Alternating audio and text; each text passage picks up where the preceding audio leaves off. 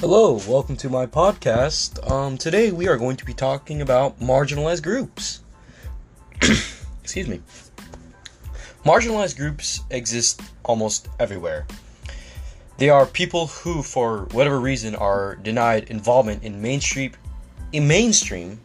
economic, political, and cultural and social activities. Targeting or ignoring one group can ultimately affect the whole society. One such group are the homeless. According to the National Alliance to End Homelessness, over half a million people experienced homelessness a single night in 2018. This number represents 17 out of every 10,000 people in the United States. This number is based on the HUD's annual point-in-time count. The only nationwide survey of homelessness people provides this data and other useful statistics. Most people who experience homelessness are individuals, 67%. The remainder of the 33% are people in families with children.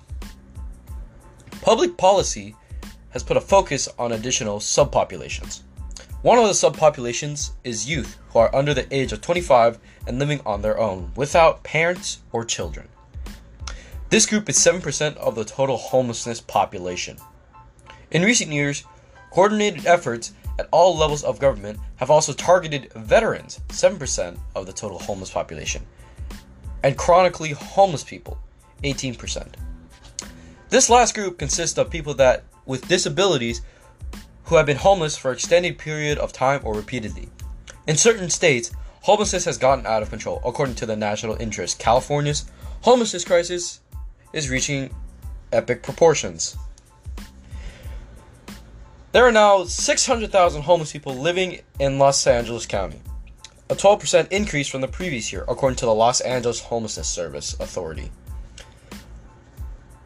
Other localities in California saw substantial increases compared to 2017 when they last conducted a count, according to the Wall Street Journal. To quote, in San Francisco, the number rose 17%, while Melda Country, which is in Oakland, saw a 43% increase. Homelessness grew 42% in San Jose over the past 2 years, 31% in Santa Clara County, and the heart of Silicon Valley. San Francisco, for all of its radical politics, is a beautiful city at the Bay, yet is evolving into a dysfunctional. The city is becoming out of control, essentially. Traffic is a mess, but it's rare to see a traffic control officer. Trucks are double parked everywhere. The city is dirty. A friend of mine just back from Mexico City was astounded to find the streets there were far cleaner than the ones in her native city. That's disgusting, honestly.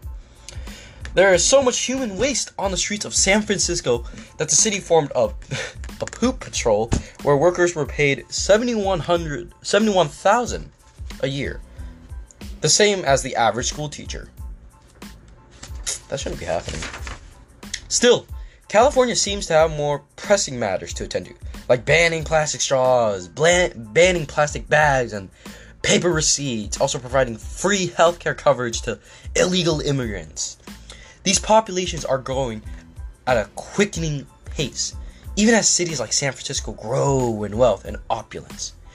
Even worse, diseases that are more associated with medieval times than modern day are quickly spreading.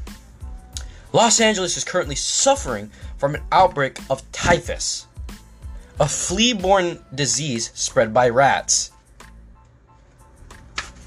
But this is typical for California. The state's remedies never address the underlying issues, and instead try to quell the homelessness problem with more direct welfare methods. If anything, this has created a large ineffectiveness for homeless people to come to the state, but it's not as a means of escaping their situation to receive the help they need.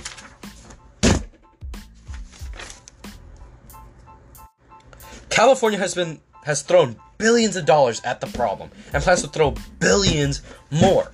But that won't solve the underlying issues. The problem is the culture that has allowed homelessness, filthy streets, and increasing underlying conditions to persist. But there are methods to alleviate this crisis. One step would be to address the problems of mental illness. Some cities have taken other measures that seem to have made progress, such as Houston, where local leaders have reduced homelessness by 60% through a combination of providing services and enforcing a zero-tolerance policy for street camping, panhandling, trespassing, and other property crimes. Houston's focus is to make the city cleaner and a more sanitary place for all residents. These measures often prove more effective than simply reducing housing costs, as City Journal noted.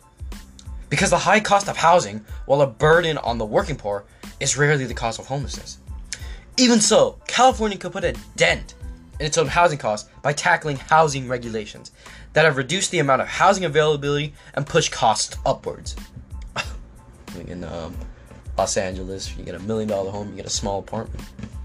So 3 things California should start doing to the crisis are: reducing housing prices through deregulation, ensuring that the mentally ill receive necessary treatment and are taken off the streets, and strictly upholding the rule of the law.